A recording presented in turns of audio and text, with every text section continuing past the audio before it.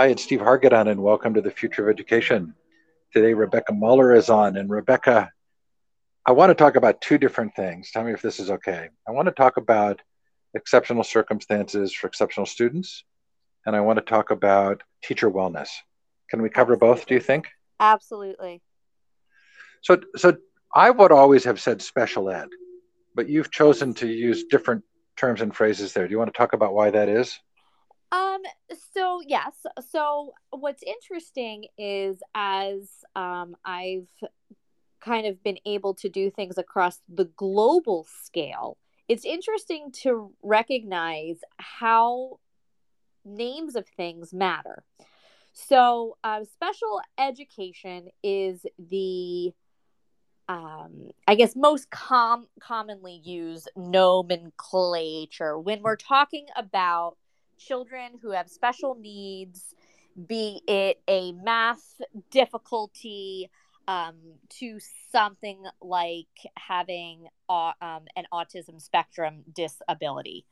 Um, but as we're getting into a more person positive realm, which I think is wonderful, um to be special, there's a lot of things that go into that.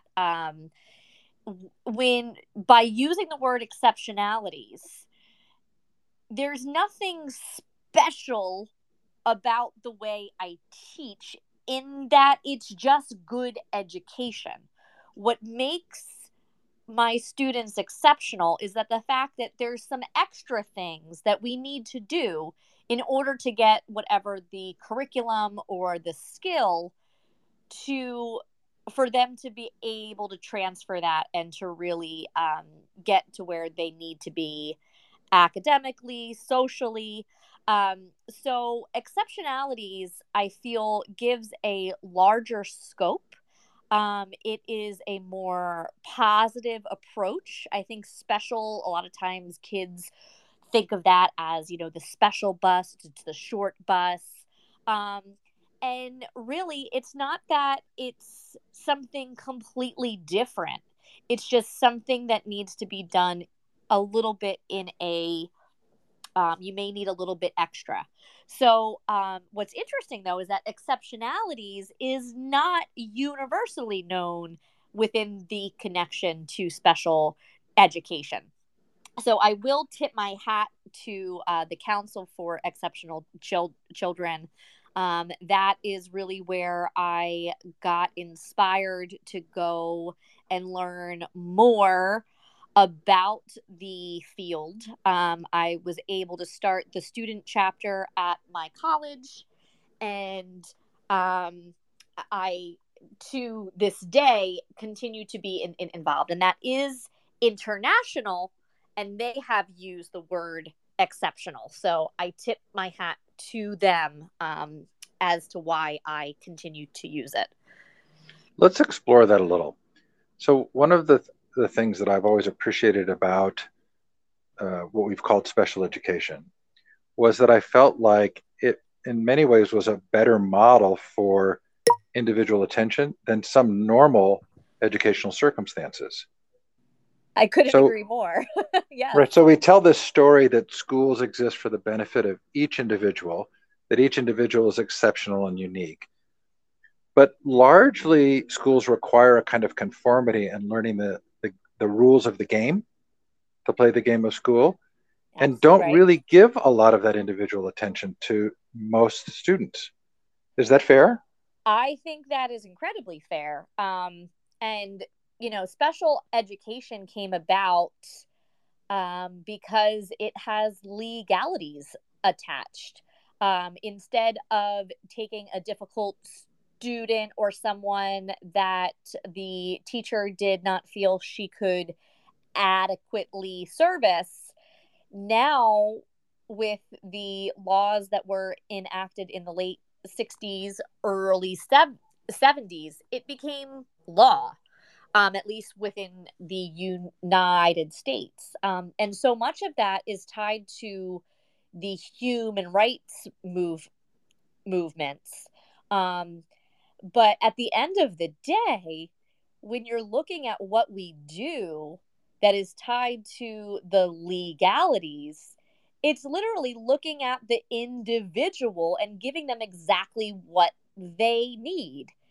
And you would hope that that is what is happening in education writ large. But what does it take? It takes a lot more specialization, it takes a lot more time. So instead of doing that, I do believe that we've kind of had a blanketed, let's just make everybody what I like to say commonly unique. You're allowed to be special, but you got to be like everyone else. The other phrase that I like to use is we are involved in individualized um, individualized um, assessment, right? So it's the fact that we are individualized, but we are standardized. So standardize individuality, which really is the biggest contradiction. It is interesting how you're going to see a different piece of the elephant here because of your background. A book I read that I really enjoyed was called The Elephant in the Brain. Okay. And the authors described how, in almost all large scale institutions, the institutions develop a narrative about what they do that isn't actually what they do, but it's the accepted narrative because it keeps things moving. Okay. There's money, there's attention, there's the ability to pay bills and salaries and the like. And so their point was that, the banking industry, says it's about helping you become financially independent and a saver, but it really exists off profits. And Mm. so the healthcare industry to help you be healthy, but in fact, largely generates its profits from you taking things that don't actually solve your problems, but continue to provide revenue. And none of this is to in any way to attribute malintent, but it does feel as though what Pasi Sahlberg calls the global education reform movement, this movement around the world of modern public schooling, largely helps people kind of get inculcated into our financial culture. You Mm. do things for other people, you conform, you get the homework done, you become a worker. And that the kids who feel like they're doing the best at school would say they've learned to play the game really well. So your students, the exceptional students, how would they describe the education experience? That is a fabulous question and one that we don't ask them enough. We expect them to sometimes be good little soldiers and just kind of do what they need to do to get by. So I've had the unique experience of now I've taught fourth grade, seventh grade, and now I'm at the high school. And I get to talk to and form relationships with these students that really feel like they've been left behind. Despite all best intentions, because especially within the mathematics realm, they start to get tracked and they don't have the same opportunities as their peers. They feel labeled and feel like they have just kind of been um, missed in a lot of their inclusion classrooms. What they enjoy in the smaller groups is that the fact that I do get to build relationships with them and get to know them as individuals. And I think that is anytime you try to do in something on a large scale, you miss the chances to learn about each individual student. Um, and I know one thing that I really want to do in the upcoming year is to talk directly to the students that are experiencing it. The fact that our students have not been involved in their own IEP meetings, which is the individual education plan, which is required as a part of the IDEA, which is the law that backs special education, sometimes the kids have no idea what is in their plan simply because no one talks to them about the thing that is clearly completely about them. Um, and so we have gotten so drenched in theory and standards and verbiage that we sometimes forget the whole point, or at least the ideal point is that it's about the students. But when you do kind of follow the money bag, you realize that, and COVID really kind of uncovered the fact that sometimes school is just so that the adults can go to work. And that is a real issue. I think that's why we're seeing people um, looking to more alternatives within their education experiences, and truly trying to figure out what is this all for. We're still educating kids for a industry model to prepare them for jobs that by the time they get there will not exist. So we really have to change the way we're doing things. I'm noticing a lot more vocational type classes that were pushed out trying to come back. I hope that that's a trend that continues. But it's interesting because a lot of those vocational classes were kind of slated for the kids that weren't cut out for the academics, which a lot of times you're getting kids that did have IEPs and who struggled. So those vocational classes were not seen as opportunities, but this is your next best option. And anybody who has needed something done to their car recognize the absolute importance of having um, those skills be a paramount and not a something that is looked down upon. Oh, we're about to go deep here. Okay, so I love what just happened in my own brain in this moment. You and I have talked before about Plato's noble lie, right? So Absolutely. in the Republic, Plato describes that we tell a lie in order to accomplish a social goal. And the lie is that people are bronze or gold, silver, bronze, or brass. Uh-huh. And it's in order to get people to swim in their lanes and to feel comfortable that they have different roles in How society. timely right Oh yeah. now with the Olympics. Oh yeah, yeah, super interesting. Okay, so as you were talking, I was thinking it's not just students that are in this world, but students and teachers live in somewhat parallel worlds, right? Both require conformance and compliance to the machinery. You said that we're not preparing students for the work world, maybe not in terms of skills, but we're certainly preparing them to do what they're told to do, Okay. right? And the Mm-hmm. same with teachers, right? We keep teachers on a fairly tight leash in a lot of cases, and we don't. There's not a lot of agency either for the student or the teacher. So one of the things that I feel like I discovered over the last 10 years was the number of people who leave school feeling wounded, Mm, that they feel like what they learned at school was that they were not a good learner. right. And they carry some, I use this phrase and I know it's a strong one, but that they carry some sense of self loathing that comes from their school experience. They don't like who they are or who they believe they were told they were or believed they were based on their school experience. So then we've got to teacher wellness. And is there a connection? Do teachers feel the same way? Did they not feel the value of their own individual importance and uniqueness? Well, as a math teacher, what you're saying is resonating with me because, especially as I got to the upper grades, I became less of a person who taught skills and more a person who became a therapist to help them manage math anxiety and these blockages that were created in third and fourth grades when their name was not on the star math facts board.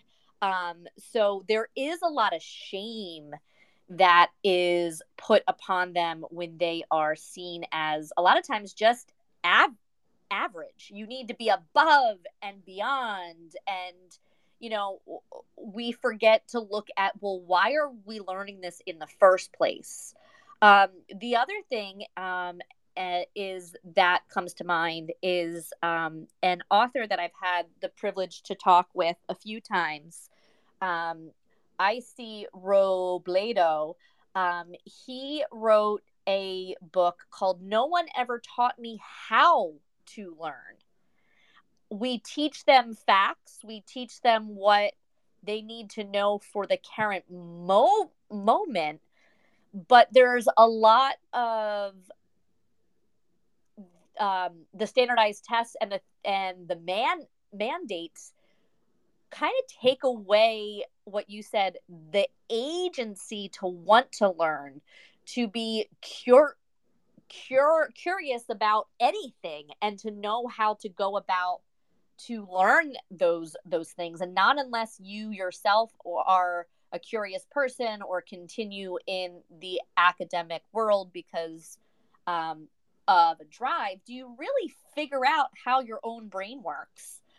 There's been, and it's funny because there's been a lot of movements to say, okay, we're going to bring in neurology here, and we're going to talk about this, and then it just doesn't ever pick up. And I want to know why. I want to know, it seems like we know what works and what doesn't, but we don't get there. And so to bring it back to what you're saying with when I get inspired to do something different, when I want to take it to that next level, depending on what subject it is, depending on who my supervisor is at the current time, depending on what the new hot topic is. So right now I know it's going to be social emotional learning. We know that that's the thing that has to be done, but we don't always do things authentically. So that's where everybody has to do it the same way because they have to track it. They're going to buy a program so that when they do the report, it's look, we did it. It's not working, but we did it. So there's this disconnect, right? Because then the teachers can't do things that actually speak to them, and they feel lost, and then they do just become a soldier who just kind of marches along. Speaking of the game of education, I've had this idea for a long time, and every time I go to sit down to write it, I view school as a game of chess, right? It's meant to be thoughtful. All the pieces have a reason. And I think too often we make our students the pawns, and really our students need to be the king. The students need to be the one that we're protecting, and they need to be the one that is moving slowly but has the power. And every time I sit down, I'm like, but wait, maybe it's not the students that are the king. Maybe that is the leadership. And then I think about that and then I change it. And I can't quite figure out which entities and stakeholders all play into this game of chess with the analogy of school. But I will say the hardest one that I can never place is, who are the teachers? Where Yeah, do they can I fit? reframe that whole thing? Yeah, go for it. This is so fun. Um, Two things have come out in the conversation for me so far. One of which is scope and scale, right? Mm-hmm. So the special education class is really small, Yeah, right? It's intentionally. individualized. It's Mm-hmm. intentional. It's it's not standardized, Mm-hmm. right? So it's an individual or multiple instructors who are dealing with the existing circumstances of students Mm-hmm. and figuring out it at the time. So scope and scale is one. The second for me is agency. The idea that students wouldn't be involved in their own IEP Yeah. shocked me. And then it was like, no, but of course not, because students really aren't largely in charge of their own education experience. Right. We we give them choices, but we pretend that those choices are agency. And there's a difference between having voice or choices and actually having self-direction. Right. So in this game of chess, the first thing that I thought of was that the student is the player of the Mm. game and that the teacher is the coach. So the student's learning to play the game of life, the chessboard. Okay. Right. And I know I've reframed it beyond No, what I you love were it. actually going for. But then the teacher is the coach saying, oh, well, if you move the rook there, this is what could happen. And to try memorizing this set of sequences to see how that goes if you play those sequences out at the start of the game. So for me, it's like that second piece, the agency and the self-direction, we give so much lip service to, but I don't think it's really a part of most students' experiences, even the students who say that they're the most successful, because they're still playing someone else's game. Yeah, and I mean, how many, like, that's true for so many. And, this whole idea of being able to center yourself, and, we talked a lot about the ikigai and finding a center and the purpose.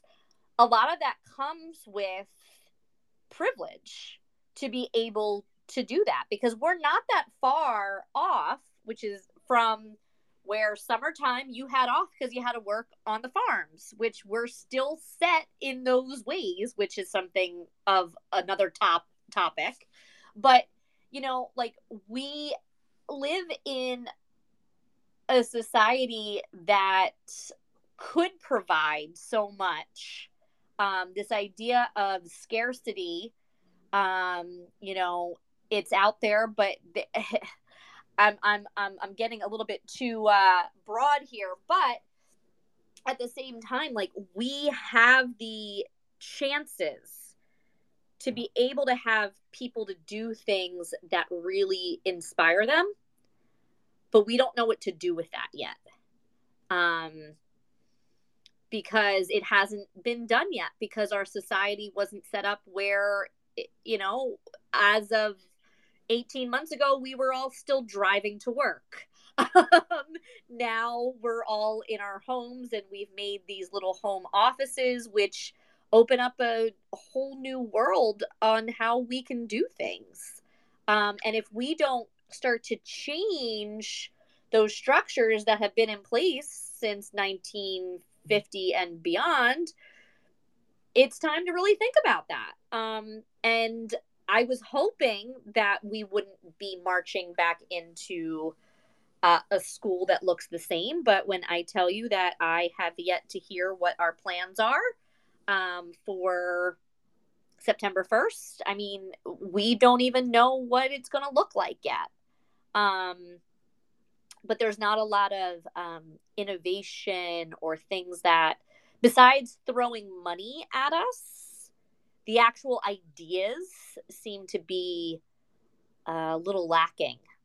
And it's not the ideas of individuals, but at the end of the day, the people that make the decisions are still looking for, I think, the easiest path.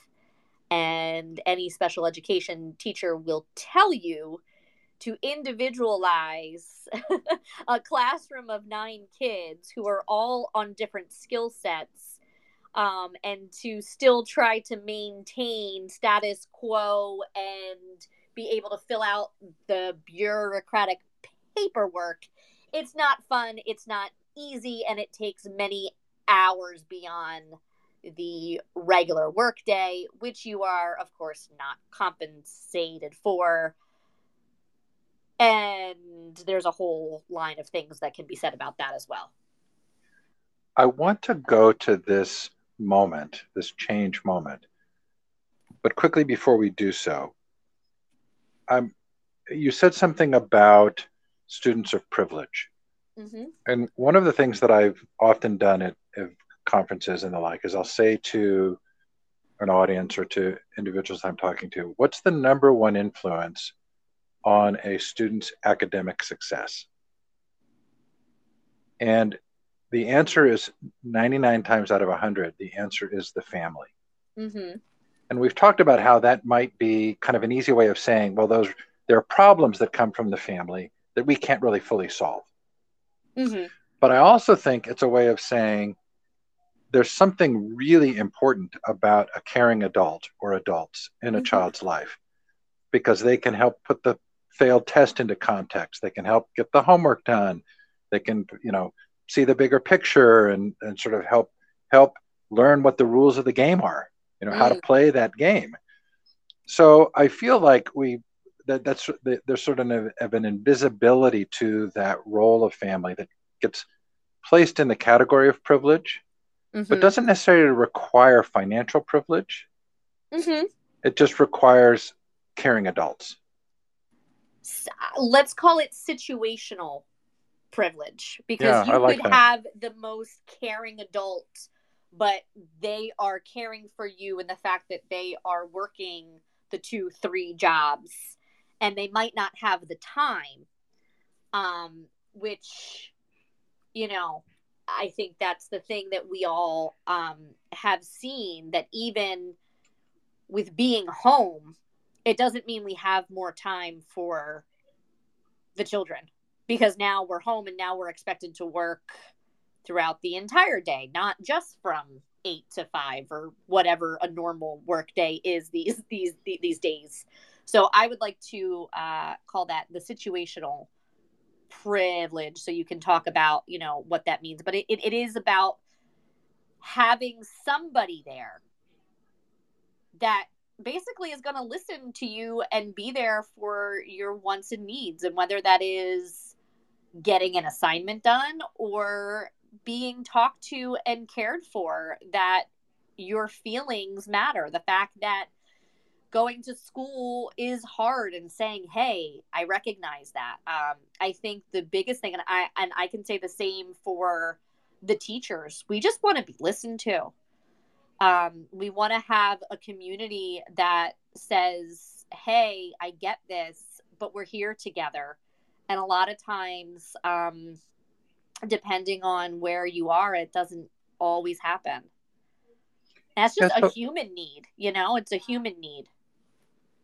so if you're teaching a group of students in a special ed class, you probably recognize where a student needs a challenge, Mm-hmm. where they need to be challenged to work harder. There Mm-hmm. are other times when they need to be able to say they just need someone to listen and to understand what's going on. There's something so human and personal about that. Mm-hmm. This idea that another a caring adult can see the variety of ways that you can help to influence someone in their path to becoming more self-directed, Sure. right? Yeah, that's So the goal. let's talk about change. Yep. So Ivan Illich wrote a book called Deschooling Society, and he felt like all of the institutions in our society sort of mirror this school circumstance you've just described. You and I have just described Mm-hmm. compliance, conformance, not a lot of individual attention, learning the rules, et cetera, et cetera. So every once in a while, there's something that happens in the world that causes us to reflect and potentially make change. Sometimes it's a crisis. Right. Something happens and you just don't have a choice and you have to reinvent. Sometimes, although it's quite hard, there can be a conscious intent to change. So, maybe eating healthy is an example of that. Uh-huh. So, the food movement, people looking at organic and non GMO and reevaluating the studies on sugar and fat. Mm-hmm. So, not a crisis necessarily, but a group of people who really care and are thinking deeply, and they produce documentaries and all kinds of stuff. So, let's say that the pandemic sits in the crisis category, Okay. right? Something that might require that we reinvent. But it does require that there be some intentionality for understanding how to reinvent and what we want, right? And let's say that what's happening in Australia Mm-hmm. with the lockdowns and the Delta variant and the large numbers of vaccinated who are getting sick, Sure. and the question about needing boosters. So let's say that that is the perfect storm, the bad perfect storm, and we go into the fall and there's a crisis again. Sure. How do we consciously help the reinvention process when people are, I mean, I think most administrators, teachers, parents are just in survival mode in that kind of a moment. How would we help them rethink education in a moment of crisis? So I feel like in last two marches ago at this point, it was a crisis because we've never experienced it. But now we have gone through an entire academic year and we're continuing to try to fit this square into a hole, a circle. We're still like, it's gonna fit. We're gonna make it work. And so at this point, the fact that we don't have some contingent plan, that we haven't said, okay, here is our staff, here is who we have, here's how we can break things down. I will say, just in my own personal experience, um, we had a lot of ideas, and then it was, well, let's just wait. Let's just wait to see. And when you wait and see in a child's life, that's an entire year that they don't get back, right? So I feel like at this point, we have to be beyond the let's wait and see what happens. Let's have a plan A, a plan B, and plan C. And even if that's just within the community, because every community has a different need. Um, the one thing I think that they've done a great job with, at least in my state, is providing food. The money went to a great place that any family can go and pick up food. So I think we go back to the Maslow hierarchy of needs.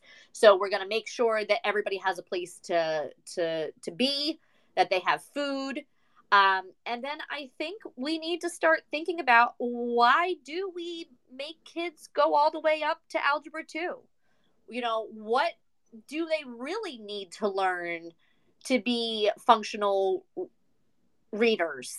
Um, and kind of breaking the skills down, um, so that perhaps, we've done 12 years of education and that's been what has worked up to go to 12th grade and a diploma. But as we all know, the diploma doesn't mean much anymore. You can't really you got to go to college. You got to go to the next thing. And I don't know if that's a necessity, or that goes back to what you were saying, the elephant of the brain. These are the stories that we're telling ourselves because that's where the profit is. I can say that colleges are definitely seeing the effects of not as many students are enrolling. Um, I don't think the numbers have been published yet, exclusively, but you can't hide for too long. And so once it starts to hit the right person's pocketbook, we're gonna have to change. Um, and I'm just very, I guess, personally sick of reactionary change when we have enough information and enough data to be proactive. It's kind of like that intersection where there's constantly an accident. I don't know the exact number, but I do know that there has to be a certain amount of accidents for them to even consider it to put the light in, instead of just recognizing that there's a danger and let's do it before there's any harm done. So I think that's just a narrative that we have to change. I don't know how you go about in doing that. Is it just tied to policy and bureaucracy? I don't know. But personally, it's frustrating. I will say this past last week was the um, special education legislative summit. So I've spent the last week talking to my representatives at the federal and the state level to talk about the needs of special ed, because all this money is here or potentially could be, and we need to make sure that it's filtered to the right things. And a lot of times, teachers or the people that are get to use the money don't make the decisions about it. So when it comes to change, I know we've had this conversation for the last year. You know, where do you go? Is it the parents? Is it the students? Does it have to be at a state level? Does something even more catastrophic have to happen to make a change? I would hope that that's not true, but if we look at history, that's all that I've seen that actually matters, unfortunately. Schooling is a deeply ingrained cultural concept, Mm-hmm. right? And you've heard me say before, and I know it's a little controversial, but I think modern public schooling is a form of governance Mm. more than it's a form of enabling individual capacity. So my last interview was with the futurist Brian Alexander. Futurist Brian Alexander, and he's really a neat guy. And he talks mostly about higher ed. We Mm-hmm. talked about changing the narrative around decision making, Mm-hmm. meaning if you're a junior or senior in high school, by all historical standards, you're of an age to be an adult. Right. Most cultures at age 12 or 13, we are initiated into the adult world. We Mm-hmm. don't do that, but you're capable at that age. And there are so many unknowns about the future and about college. And there are enough historical precedents that it doesn't make sense to follow necessarily the standard story, like student loans, right? Right. The $2 trillion of student loans Uh-huh. across a whole generation of students who are, who were sort of tricked into something that we probably should be regretting. Mm-hmm. So, can we create a way of thinking about decision making that would put more agency into juniors and seniors and with their parents in making decisions rather than following the traditional path? And again, I come back to food, right? So we haven't had a food crisis in the same way that we might be facing a crisis with the pandemic in education. But there Right. have been large scale changes around how people view food. And Hmm. they've been they've been sort of one to one, like a popular movement. Right. And so, I come down on thinking, okay, this is what we need. We need these conversations. We need to be able to be talking and sort of one to one saying, hey, just like it's important to make your own individual decisions about food, it's important to make your own individual decisions about learning. Right. Yeah. And that I can say it doesn't. I mean, so I get torn because I truly believe in public education. I believe that it should be the heart of a community, that, there's just so much good that can come from it. And so when you hear choice, I think as of right now, everybody thinks of, oh, you're talking about charters. Oh, you're talking about school choice. Oh, and um, those have good intentionalities, but all of that comes down to how things get funded. So the families that have been able to homeschool effectively typically are able to homeschool effectively because they have the situational privilege to do so. They have this space in the house. They have, the ability to pay a teacher. And while I know that there's a lot of really good things and going on with micro schools and to help to have scholarship, at some point there needs to be someone who is funding it. And so, right now they're seen as separate things. You can either homeschool or go to the public school. I will say that within special education, if a family decides to homeschool and a child has a special need, there still needs to be communication with the family and the school. But that's true because it's backed by the law within IDEA. So perhaps we need to look at a more global system that looks at individuals, whether or not, because I think we all have some sort of exceptionality, right? I don't promote it, but people are like, oh my god, my ADHD today, or oh, I'm so this.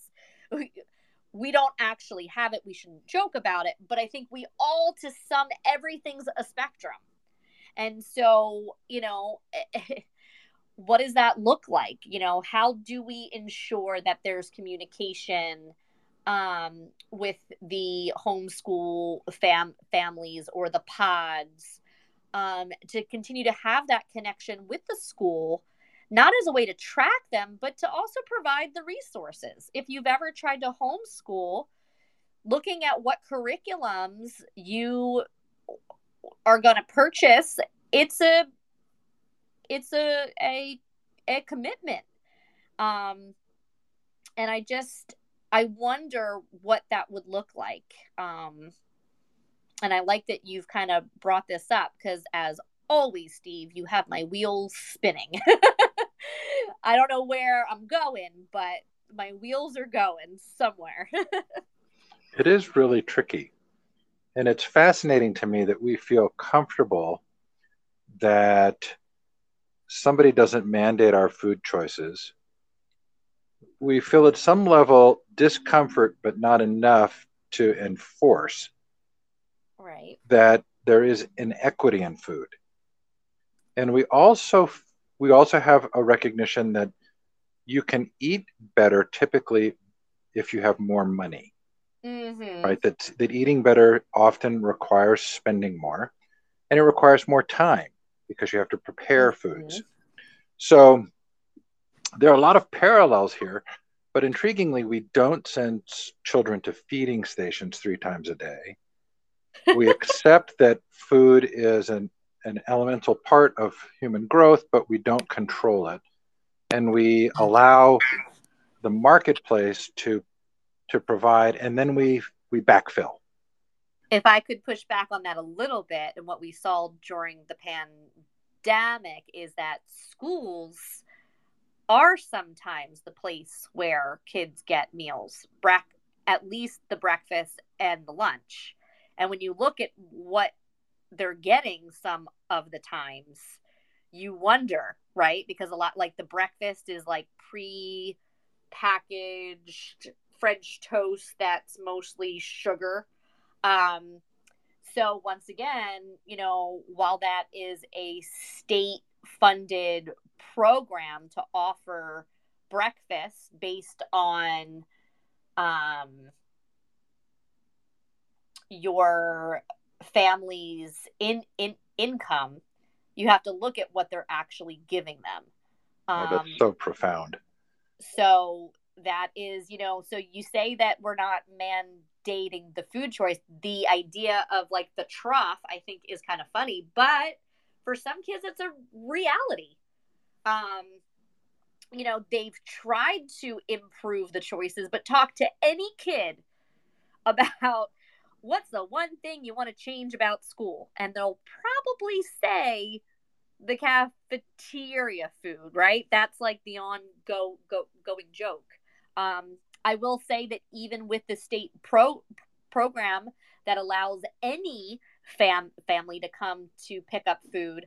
A lot of the families don't, not because they don't appreciate it, or they don't have the time, or they don't care. The kids aren't going to eat it. So now we're talking about food waste, and that's a whole other thing too. So it's so complicated. But I do like the idea of there's a much bigger awareness of our food choices. I don't know if there's a big awareness of our school choices. And the only people that sometimes have to pay attention are the families that have a student with a special need, and they recognize very clearly that the school is not meeting the needs of their child. So I think we have a lot to learn from our students who don't hide their emotions as well, um, who can show us what things are going well and what is not and going well if we just stop and observe them and listen. I just don't know how you make that happen across a system. Um, where do you start besides just having small conversations and hoping that it people can change things within their individual communities? Yeah, I go back frequently to Schumacher's small is beautiful concept, Mm-hmm. that we're built for small scale community. And so when we seek to scale up all these programs and they become institutionalized, they don't really fit with how we work, and that we work better in small scale. I want to shift gears. Can we Yes, shift gears for a second? of So, course. one of the things that I found so interesting in talking about the wounds of school was that I would ask adults about their school experiences, and some of them would start to cry. And Huh. I hadn't realized how profoundly they had internalized this sense of failure from their school experience. Uh-huh. Now we're hearing a lot about social and emotional learning programs. And what I'm hearing from teachers is, you're asking me to help students with social and emotional learning, and I'm not getting my needs met. Uh-huh. I'm not, I'm struggling. I'm trying to add all of these things to the student curriculum. And I had a discussion with a funder last week, and I said, is anybody funding programs to help with teacher wellness? Uh-huh. And her response was that she hadn't heard of any. Huh. Now, I don't know if that's representative. It may be that there is money coming for that and that kind of thing. But would you talk briefly about your experience looking to build community, going to the Peter Block Absolutely. day-long program, and then kind of your own reflections on teacher wellness? Oh, absolutely. And it's complex because I think I'm searching for it because I found that I personally needed it, especially within the last year. So my perusings in Clubhouse and Twitter Spaces and different places to try to look for my people, as I felt isolated within my own profession, as I was asking these questions that we explored today, and I just kind of got the shoulder shrug. I made my way to a online event that was run through an organization that works directly with Peter Block. And Peter Block is an organizational psychologist who's been around for a long time. And that experience, what it wasn't just for educators, but what it did was just kind of ask the question, why do you need to be here today? Like, what brought you here? And through a series of just simple questions and talking in small groups, um, I was able to unlock a lot of the reasoning as to why I was needing this community.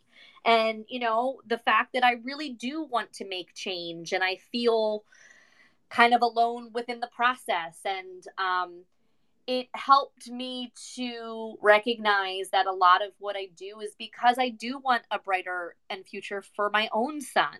I think there's a lot of worry that things will just stay the same. And so, throughout the past year, through Learning Revolution, I had an online discussion show for special educators called Exceptional Circumstances for Exceptional Learners, or ECEEL.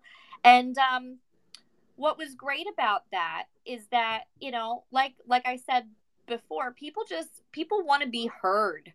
Um, People want to know that people care and that what they do matters, because when you're talking to a screen all day, most of the time with black Zoom boxes that just have names, and you're doing all this work and you're not seeing a lot come back, sometimes I know I felt like, what is the purpose of all this?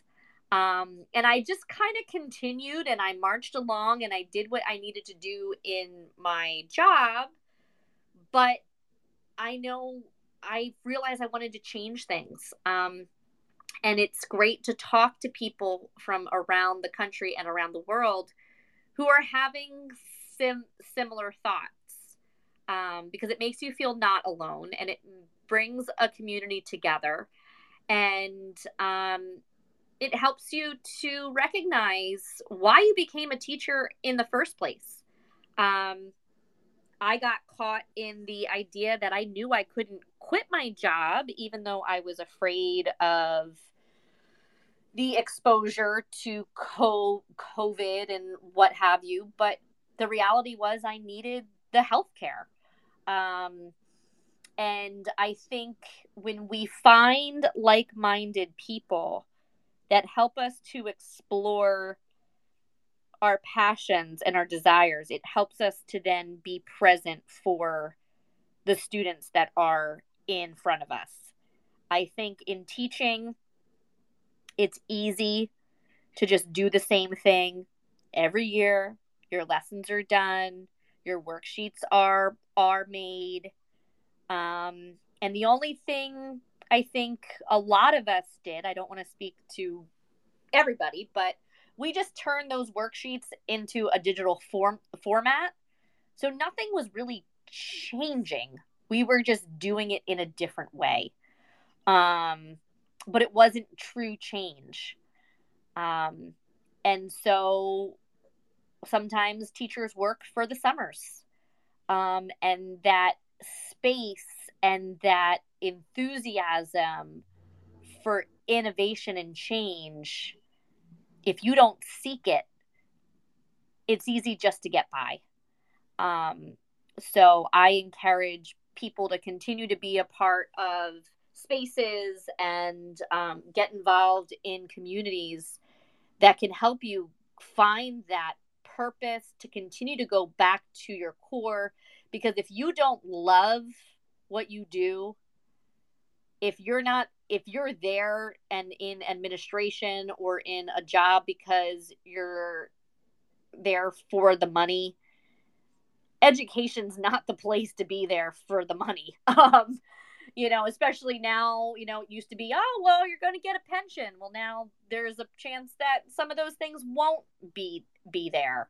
And when you're not authentic to your cause, the kids see right through that. And let's get back to the kids, right?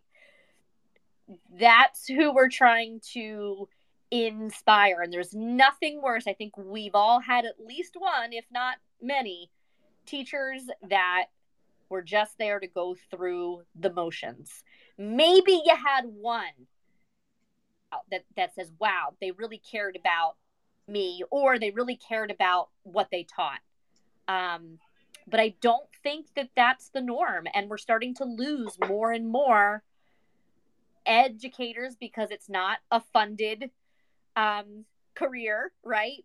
We're not making what you could make if you went to a tech company. And people are looking for different ways. So we are strapped by the systems when it comes to how to make a career. So there's a lot of things to be said about that socially, what we could do to change things to have individuals want to pursue teaching. But I think that lends itself to another chat. I want to say something that I think might be slightly controversial, but I'll say it and you can tell me how you might say it in a different or better way. Sure. I think a lot of times I've watched adults whose lives aren't in control Mm-hmm. try and teach or control youth, but I know it's an impossibility. Mm-hmm. I mean, and you and I have talked about this as the Caesar Milan, it's not your dog theory, Right. right? So someone says, my dog's not obeying. And what Caesar Milan knows is it's the dog owner who hasn't figured out how to actually Right. create the right circumstance. So I watch a lot of adults who have often really good intentions, who want to help students, but who haven't really put their own lives in order or haven't achieved a level of wisdom that would allow them to see how to actually help students. And I don't know how that could happen if there wasn't opportunity for teacher development and wellness and Right. time. Or, like I would be in school forever if it didn't come with the large price tag. Especially teachers now, they do have the fact that you need to get more professional development credits, but a lot of time that is on your own. So the programs that perhaps you would love to be a part of, you don't choose to enroll in those because you're going to try to do the ones that are low cost or free or funded by the district. Hmm. Um, so there are in like there's some things that are there as far as check boxes to have and teachers continue to develop, but it's a lot of times it's not internal work, right? It's not things that are going to push them to be, the next best version of themselves. It's whatever the latest crazes.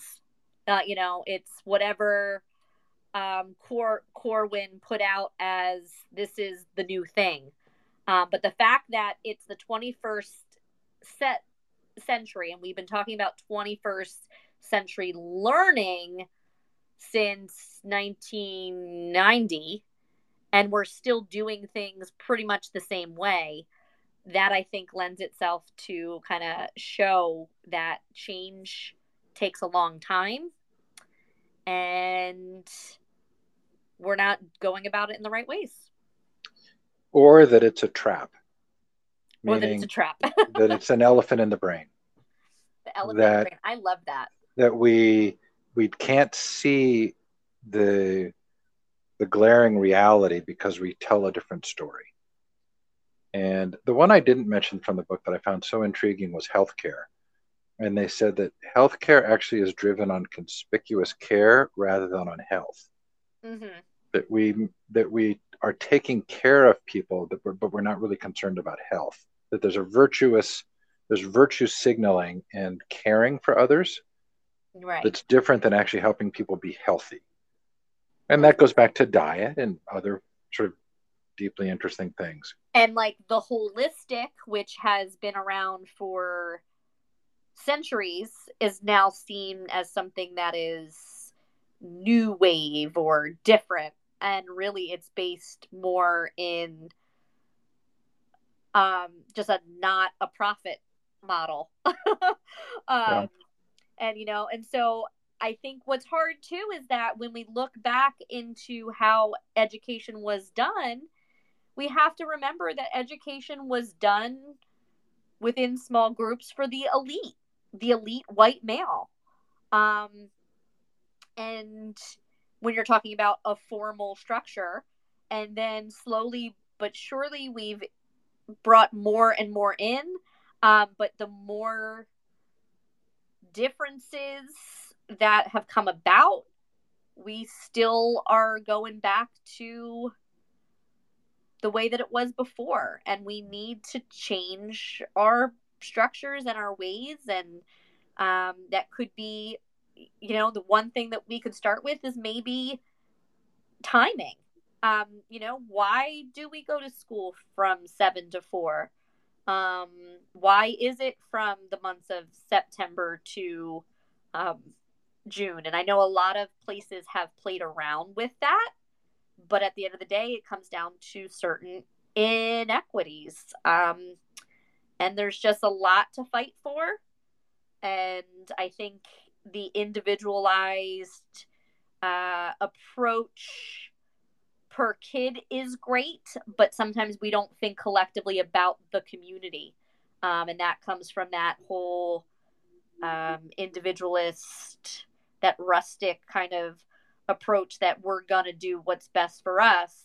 And unfortunately, that sometimes leaves others in our community behind. So, yeah, there's a lot here, Steve.